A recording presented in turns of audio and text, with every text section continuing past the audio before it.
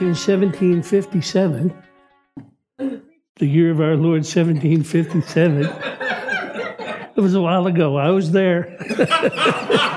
Been around a long time. But back in 1757, there was a place, Philadelphia, and Philo is where you get love, brotherly love, and Delphos is being a womb mate. So brotherly love, so that's what Philadelphia means. But there was a guy there, Ben Franklin, and crime was going up. And so he approached the government, and they wouldn't do anything. So what he did was he dug a hole out in front of his yard and put up a pole and built the first street light. And then over several months, because the crime started to go down, street lights started popping up all over the city. And so this is you. This is me. Let your light shine, because it's going to spread across the city. It's going to spread across the nation. Don't be moved by what you see, because why? Because we walk by faith and not by sight. Amen. So let's start today in John chapter 1. Hallelujah. And it's just John chapter 1 is almost as good as John chapter 2 and chapter 3. Verse 12. How about verse 9? This is the true light which lights every man that comes into the world. He was in the world, and the world was made by him, but the world didn't know him. He came unto his own, and they received him not. But as many as received him, gave him the power to become what? The sons of God, to them that even believe in his name. Now you got to know that, there's certain things we need to know. We need to know that Matthew, Mark, Luke, and John were a part of the Old Testament. We need to know that the dividing line between BC and AD was the cross of Christ. It's kind of like I have a will, and I have 4 kids, and I have an executor for the will, but they cannot receive anything until I die, right? But don't try to speed up the process. But with Jesus, when you read Hebrews chapter 8, 9, and 10, it says he's the mediator of the new covenant. Not only did he die, but then he came back to watch over the covenant to make sure that it was performed properly, right? So it's kind of like I heard Creflo Dollar explain it this way. He said, the cross is the goal line in a football game. On one side, the end zone is the blood of Jesus and total redemption. On the other side is the law and nothing going good for you. It's not until after you go past the cross that you begin to receive the benefits. So the cross being the dividing line, it's even interesting when you read your Bible. For example, when you read 1 Corinthians, the Apostle Paul talks about this gospel that we preach. But did you know Matthew, Mark, Luke, and John weren't even written then? What gospel was he preaching? Isaiah 53, Isaiah 54, when it says that the Bereans were more noble than those in Thessalonica because they searched the scriptures daily to see if it would be so. They weren't looking at Matthew, Mark, Luke, and John. They weren't even written. They were looking at the old covenant and getting revelation. See, because the new covenant is nothing more than a revelation of the old covenant. The new covenant is concealed in the old covenant, but it was there all the time. So that's why when you read Matthew, Mark, Luke, and John, he'll say things like, if your eye offends you, pluck it out. You think he wants you to pluck your eyeball out? I mean, how do you reconcile those things unless you realize that those books were written under the law? And then it begins to make sense. It's kind of like, things happen like, did you know this? Did you know this? Are you ready for this? You cannot become a rabbi until you're 30 years old. Jesus was 30. Your Talmudim, your disciples, are usually 20 years old and younger. That's why when Jesus would walk up to the disciples and say, follow me, they recognized a rabbi and they knew they were being called to discipleship. It's the only way it makes sense. And then to take it further, when Jesus said to Peter, Peter, go catch the fish, take the money out of the mouth, and pay your tax and my tax. Did you know that you had to be over 20 years old to pay the temple tax? And the reason why they only had to pay 2 of them, because Peter was the only one who was that age, which puts all the disciples in their teenage years, right? And so that's why you can't. Well, we understand that Zechariah and Haggai were teenagers when they came over to rebuild the temple, but we never ever think about, all we ever see is these old guys in bathrobes, thinking that they're disciples. But again, it's just a religious thing that we have going on. When you realize that these former treaties, O Theophilus, I bring unto you that everything that Jesus began to do and to teach, he's saying Jesus started it so that you could finish it. It's a new covenant established on better promises. So that's what you and I have been called to do. We're not been called to live in. And again, I'm not, all Scripture is God-breathed. So please don't say I'm saying don't pay any attention to Matthew, Mark, Luke, and John. Just relegate it to the Old Covenant so you can get some understanding and realize that all of the letters that Paul wrote were written out of the Old Covenant. That's where they came from. Again, the Gospels, what we call the Gospels, weren't even written at the time. It's an eye-opener, isn't it? It should cause you to look at your Bible in a totally different way. It did with me. These things will change how you observe the Word of God and how you apply it to your life. So when he says things like he said in verse 14, well, how about finish verse 12? But as many as received him, gave he the power to become sons of God, even to those that believe on his name. That's all they had. They didn't have anything else. Which were born not of blood, nor of the will of the flesh, nor the will of man, but born again by the Spirit of God. The Word was made flesh and dwelt among us, and we beheld his glory, the glory of the only begotten of the Father, full of what? Full of grace and truth. So, you need to know that truth without grace is judgment, and grace without truth is license. It's kind of like the truth. If you ever go to a church that preaches the truth and the truth only, you're going to get some hard, mean, nasty teaching. And then if you go to a church that has the grace side, which the grace is there, but it doesn't have the structure, then you're going to have people, living any old way they want to and say, well, yeah, but I'm covered by God's grace, right? So you really need the 2 wings of the plane are grace and truth. Grace is your relationship with God, and truth is the structure that he has you living by, right? So there's structure in this. And again, it's like the goal line in a football game. If you're going to cross the line, you're going to get in the end zone. But if you don't, you're going to be over there in that other place. You need the grace, you need the truth, and you need to, he said, study to show yourself approved to workman unto God, rightly dividing the word of truth. Where's the division? At the cross. No cross, no redemption.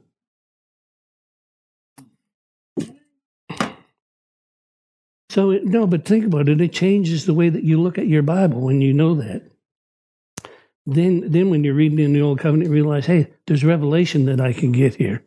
If I relate it to what Paul wrote. Paul got the revelation, and he wrote Galatians, Ephesians, Colossians, Philippians. He wrote letters that are revelation from the Old Testament. And really, as a church, we ought to be living in those letters and not wondering who the Antichrist is and all that other junk that people get caught up in, Who's the Antichrist? When's he coming?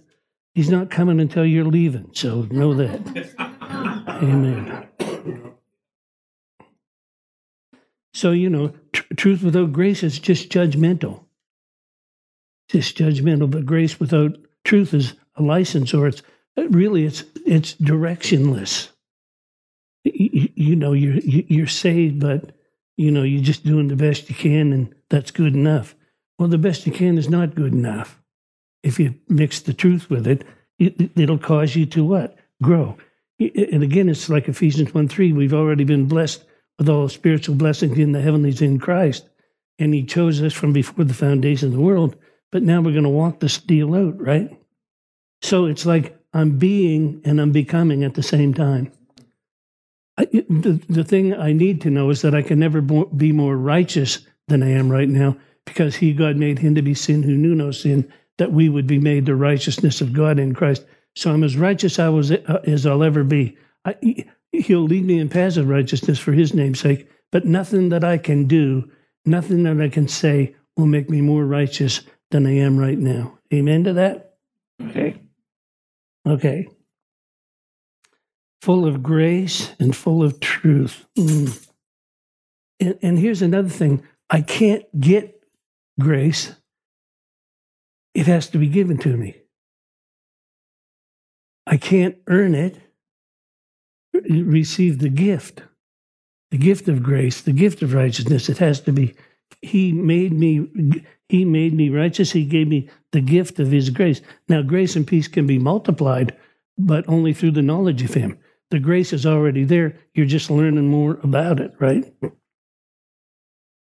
And here's the thing that really impresses me about all of this. Someone knows everything about me. No, this is a thrill to me. Somebody knows everything about me and loves me anyway. Hallelujah. That ought to just make your socks go up and down. No, but you can't. It's just, the grace is the love of God. Let's go back to Genesis chapter 3 and see what happened back there. We already know what happened, but let's take another quick look here. Let me see. Verse 2, the woman said to the serpent. Now, just stop there. You know that he didn't look like a snake like you see today. I don't know a woman in the world that would stop and have a conversation with a snake. But my Bible tells me that he was dazzling and beautiful before he became what he looks like now, right? And really, the snake is his modus operandum. It's the way that he operates. He slithers around, reaches up and bites, and then disappears again. That's how he operates. And he can't see you. His vision is not good, but he keeps his tongue coming out so that he can smell you. And when he smells a stink, he's attracted to it. So if you have a stinky attitude, get rid of your attitude. No, because he's attracted. Matter of fact, he's called the Lord of the Flies, but really what that means is the Lord of the dunghill. Where the poop is, the flies gather, and that's him. So if your life stinks, if you allow bitterness to get into your life, then he can smell that and he'll come after you. That's why in Peter 5 in verse 5 or 6, he said, the devil as a roaring lion goes about seeking whom he may devour. He can't devour you if you've got a proper attitude. Amen? You can't do that. Blessed are the peacemakers, not the troublemakers. Amen? Okay. He said, the woman said to the serpent, we can eat anything in the trees in the garden, but the fruit of the tree which is in the midst of the garden, God has said, you shall not eat it, neither shall you touch it, lest you die. Well, we know he didn't say anything about touching it. That's something that she added to herself. And then the serpent said unto her, you'll not surely die, for God knows the day that you eat it, your eyes will be opened, you shall know, you'll be just like God, knowing good and evil. Well, they were already like God. They were created in the image and the likeness of God, and he would walk with them in the cool of the day. Amen. But when the woman saw that the tree was good for food and was pleasant to the eyes and the tree to be desired to make one wise, she took the fruit and did eat it and turned to her husband, who was right there the whole time, and gave it to him, and he ate it. It wasn't like he was off somewhere else in the garden. He was standing right there, and he had responsibility to be the head of the house, and he forfeited that and gave it to Satan. The eyes of them both were opened. They knew they were naked, and they sewed fig leaves. Let me say this, fig leaves won't cover your fear. And the reason why they used fig leaves is because it wasn't an apple that he ate. It was a fig tree. Why would you say that? Because if I was sitting up here and I found myself naked, I would cover myself with that curtain. You'd grab the first thing that you saw, because all of a sudden you're exposed. See, but when sin separated the grace from the truth, without grace, Without grace, if there's just truth, you're filled with shame and you're filled with guilt. And this is exactly what happened to them. They were filled with guilt, filled with insecurity. They tried to cover themselves over.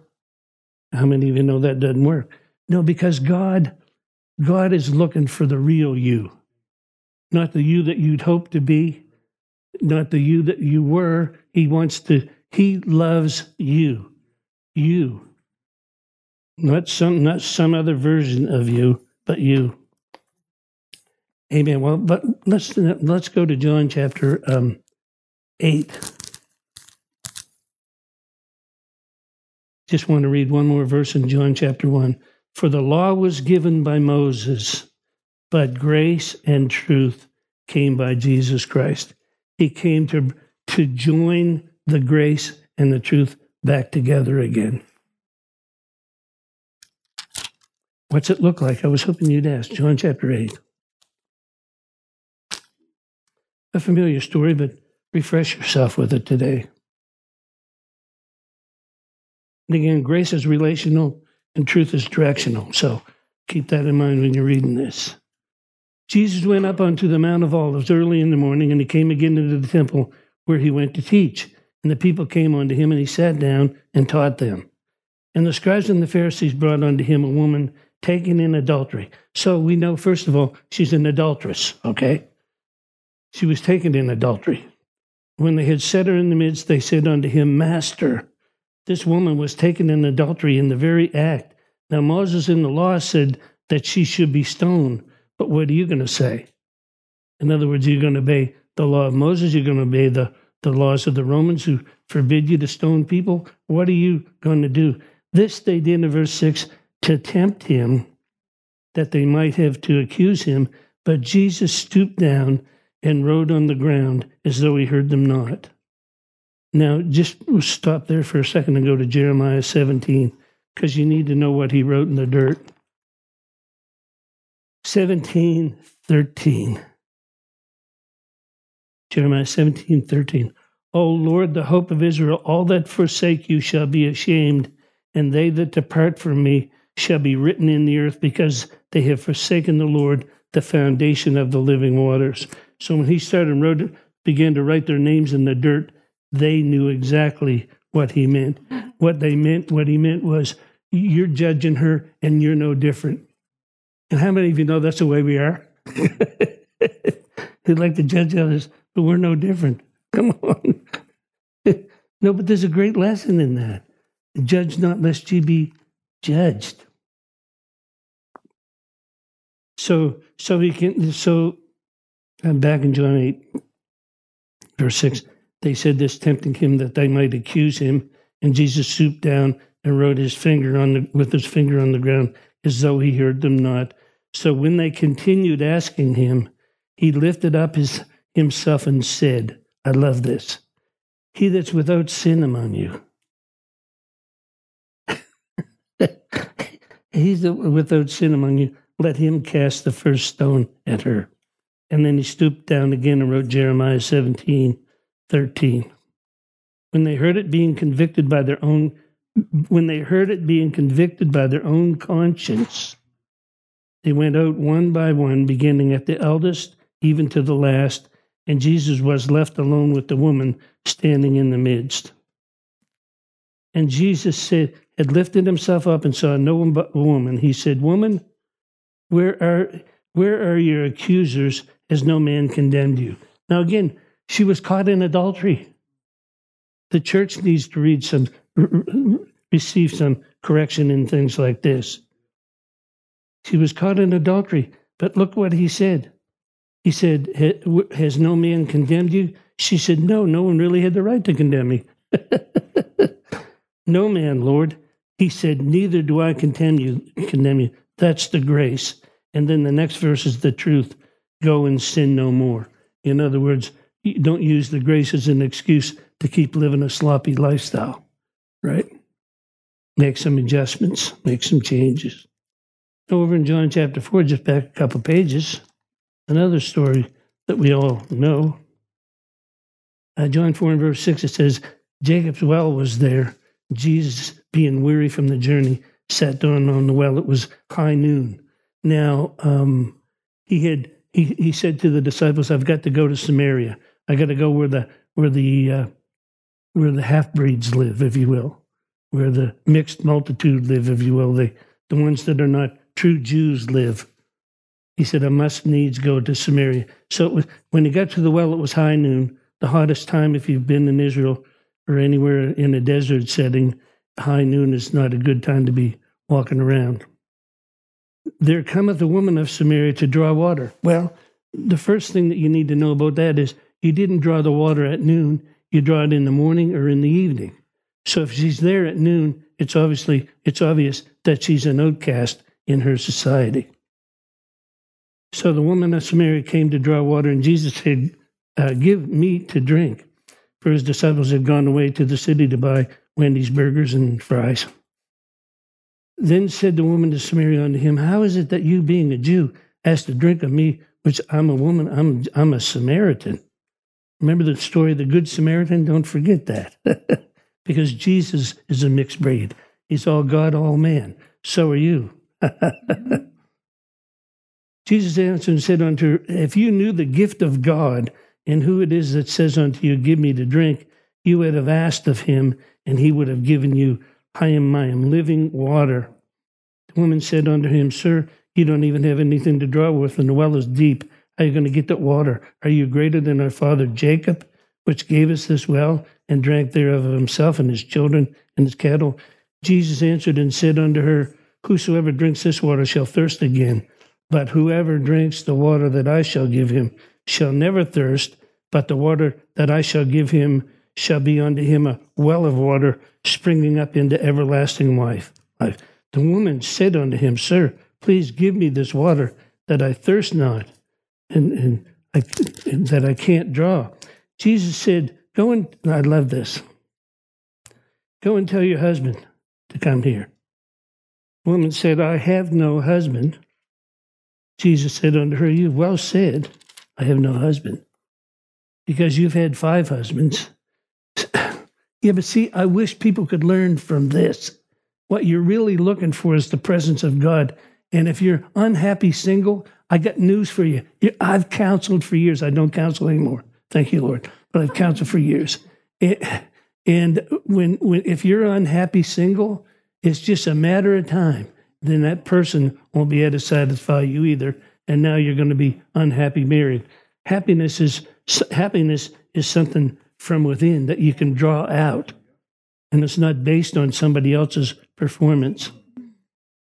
He said, "You've had 5 husbands, and now you're living common law with the 6th." But what he was really saying was the one that you were looking for, the real husband that you were looking for, is right here, right now, right in front of you. This is the one that you really need. Harry didn't do it. Fred didn't do it. Bill didn't do it. George didn't do it. You know, how many more are you going to try? There was a song, "Looking for Love in All the Wrong Places." That sounds like many in the church. The woman said unto him, "Sir, I perceive that you're a prophet. Our fathers worshipped in this mountain. You say in Jerusalem is the place that men ought to worship." Jesus said, "Woman, believe me, the hour comes when you shall neither in this mountain or yet in Jerusalem worship the Father. You don't even know what you worship. We know what we worship for salvation of the Jews, but the hour comes, and now is, when true worshipers shall worship in spirit and in truth." Spirit and truth. In other words, what is the truth? The truth is, I'm open before you. The truth is, I don't sit up here and try to be some hokey-pokey fancy preacher that's superior to everybody else. We are the same. I'm simply the mouthpiece of the church, right? But I'm no better than you. I'm not above you somewhere. But neither are you above me somewhere. In spirit and in truth. Worshiping in spirit and in truth. Well, why? Because we're going to break the guilt barrier. We're going to have a relationship, and it's going to be based on honesty. Spirit and truth. Based on honesty. I'm not going to come in here and pretend I'm somebody else just to fool somebody. I am who I am, and I'm okay with that now. Don't have to hide. relationship and honesty, spirit and in truth. For the Father seeks such to worship him. So what I found in this study, that what I've found so far is I understand grace and truth, but I think it was Rob Els was teaching one Thursday night, and he started talking about time. I said that is the missing ingredient, time. Time was invented so that you could grow up, so that you could learn the things of God and grow. And so grace and truth are okay, but you've got to have the time. It's like a child, they're complete, but you don't give them the keys to the car. They've got to mature. And so you've got the grace and you've got the truth, but then you need to give yourself and give others the time to grow. And not everybody grows at the same speed. So amen to that. Amen, even if... But there's a good example of that. Let's go to Luke chapter 13. Are you there? I'm sitting down today because I overdid it yesterday. If you're wondering if I'm recovering, yes. Problem is, when I start to feel real good, I just... and then,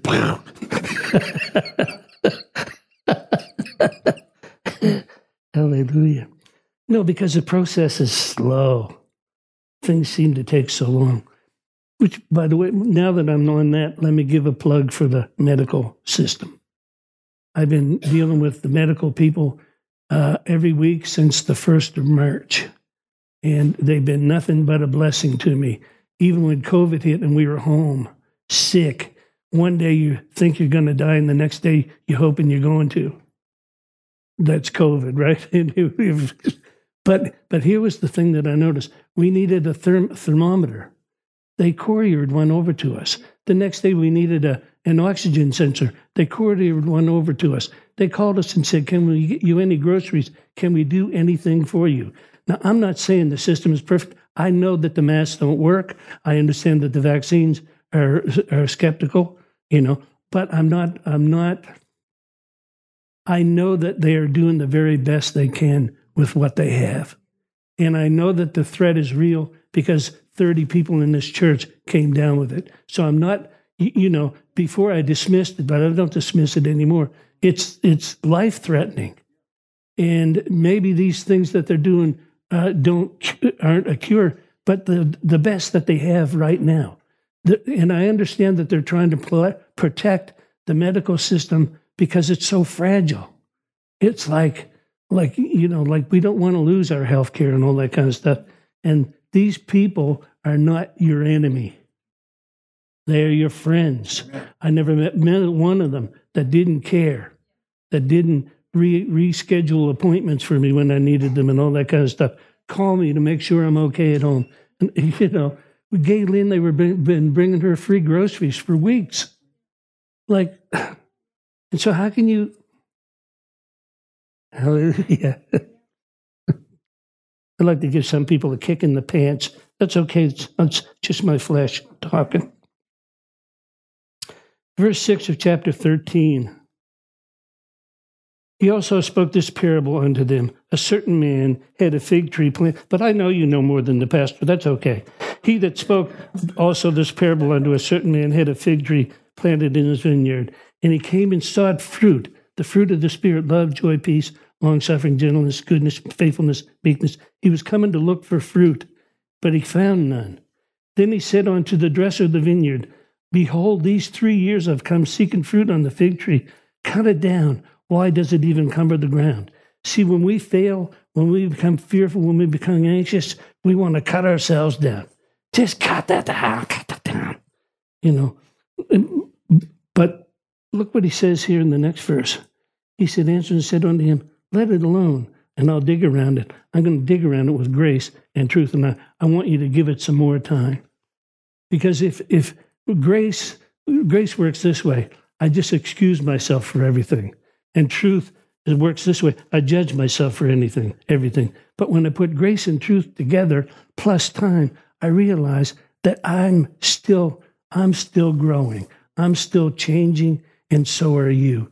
And because I've got that grace and that truth and the time element in it, I can give you the time that you need also. Amen. Let it alone this year, and I'll dig around it. And if it bears fruit, okay. And if it doesn't, I'll cut it down. Okay. With that in mind, now we're talking about time now. He just gave it some more time to grow. Mark chapter 4. Verse 35, and the same day when the evening was come, he said unto them, let's pass over to the other side. When he had sent away the multitude, then he took, even as they were in a ship, there were also other little ships. And you need to know that you're not ever alone. And there arose a great storm of wind, and the waves beat into the ship, and it was now full. He said he sat in the hinder part of the ship asleep. Said, Master, they woke him up and said, Master, don't you care that we perish? See, he was asleep in the word, and they were asleep to the word. And life and death are in the power of the tongue, not in the power of the storm. So here they are, they're passing over to the other side, but hell was in the middle of it all. And that's why, like Benjamin Franklin said, you're going to light a lamp and put it in your house, and eventually other people are going to see the light, and it's going to, because if you think that all of this is the end, we haven't seen what God's about to do. We haven't seen all of that. But what's happened so far has caused such division and strife in the church. It's amazing to me that we all fell for it. I'll tell you, bless God, I'm going to do that. Hallelujah. Am I picking? Yes, right at you. Okay, Luke chapter 22. I'm either a pastor or a pester. Right now I'm being a pester to some. That's okay. I don't apologize for sitting in my office and doing what God told me to do, not what you told me to do. Are you sure it was God? Are you sure it wasn't? Why? Hallelujah. Let's go to Luke 22 and verse 31. Now everything is complete in heaven, but on earth there's the law of process. Just as in the natural world, a child grows into an adult. This is what happens. Grace plus truth plus time. And here, even after you've failed, read verse 31. The Lord said unto Simon, now Simon means flaky. He wasn't calling him Peter then. He was saying, hey, flake. Behold,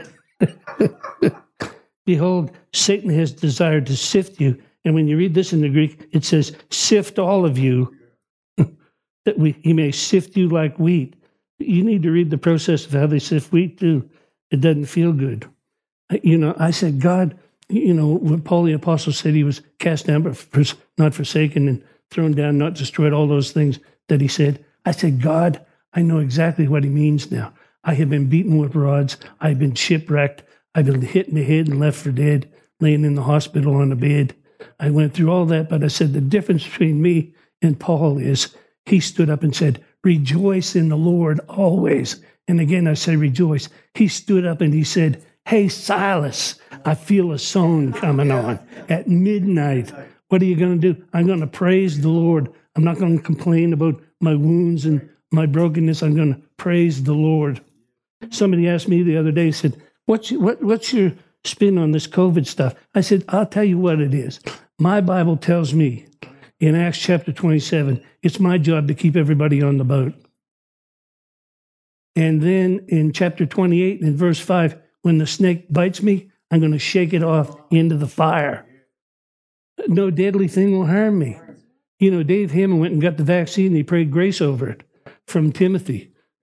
Thank you, Lord. You bless my food and my water and take sickness from the midst of me. And if you don't want to get vaccinated, I'm not trying to talk you into that either. Don't get me wrong.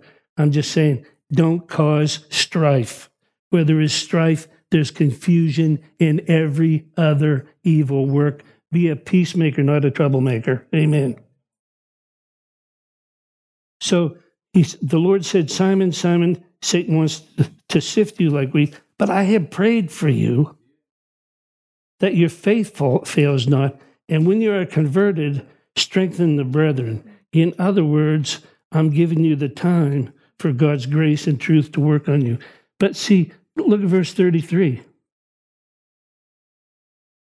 He was self-reliant. Come on, you don't want to be self-reliant. He said unto him, Lord, I'm ready to go with you, both to prison and to death. Until you're sifted like wheat, you can't even stand because you're self-reliant. He said, I tell you, Peter, the cock will not crow this day before you've denied me 3 times. He said, Lord. He said unto them, when I sent you without a purse and a scrip and shoes, did you lack anything? They said, no, nothing. Then he said unto them, but now take your purse, take your money, and if you haven't got sword, go get one and carry it with you. I don't want to read the rest of this. But see, with Simon, he didn't call him Peter at the time. Peter means rock or rocky. He called him Simon. But when your real self is hiding, you project this other self, the false self. That false self will take over if you don't let the real self be seen. Amen. Anyway, where can I pick it up here? How about verse 59? And about the space of 1 hour after, another confidently affirmed, saying, of a truth, this fellow is a Galilean. Peter said, I don't even know you. And he said, I don't even know Jesus. And immediately the cock crowed. And the Lord turned and looked at Peter. And Peter, remembering the word of the Lord, how he had said unto him, before the cock crows, I'll deny you 3 times. Peter went out, unveiled heart, look. He went out and wept bitterly. Now that you are out of the way, Peter, now that you're broken, Peter, you can stand. Now that you've been busted, you can stand. Colossians chapter 3 says this, when you're risen with Christ, you seek those things that are above, where Christ sits at the right hand of God. You set your intelligence, your mind on the things that are above, and not the things of the earth, for you are dead, and your life is hid with Christ in God. When Christ, who is your life, shall appear, you'll appear with him in the glory. So mortify your members upon the earth: fornication, uncleanness, inordinate affection, evil concupiscence, which is idolatry, for the which things' sake the wrath of God comes on the children of disobedience, in which you also walk. But now put off all of these also: anger, wrath, malice, filthy communication out of your mouth, not lying to one another, putting off the old man with his deeds, and put on the new man that's renewed in the knowledge of the image of him that created you, where there's neither Greek nor Jew, circumcision or uncircumcision, barbarian, Scythian, bond or free, but Christ is all and in all. Put on as the elect of God, holy and beloved. Vows of mercy, kindness. Listen, mercy and kindness, forbearing one another and forgiving one another. Even as Christ forgave you, you forgive others. You don't judge others, you forgive the others, right? Hallelujah. Forgive those. Forgiving and forbearing one another. Even as Christ forgave you, forgive. And above all, you put on love, which is the bond of perfection. We call it being one body, and we're thankful. We're thankful. We're grateful. We're thankful people. We're grateful people. We speak to ourselves in psalms and hymns. We speak to ourselves, listen, in psalms and hymns and spiritual songs, making melody in our hearts, not grumbling in our hearts, making melody in our hearts unto the Lord. And whatever we do in word or in deed, do it all in the name of the Lord Jesus, giving thanks to God the Father, giving thanks to God the Father by him. Strife, I command you to leave this church in the name of Jesus. Confusion, I command you to leave this church in the name of Jesus. You'll not rule here. You'll not reign here in Jesus' name. Amen. We hope this message has encouraged you in your relationship with the Lord. For more information and ministry resources, we invite you to visit our website at www.newcovenantchurch.ca. We look forward to you joining us next time as we continue to live victoriously.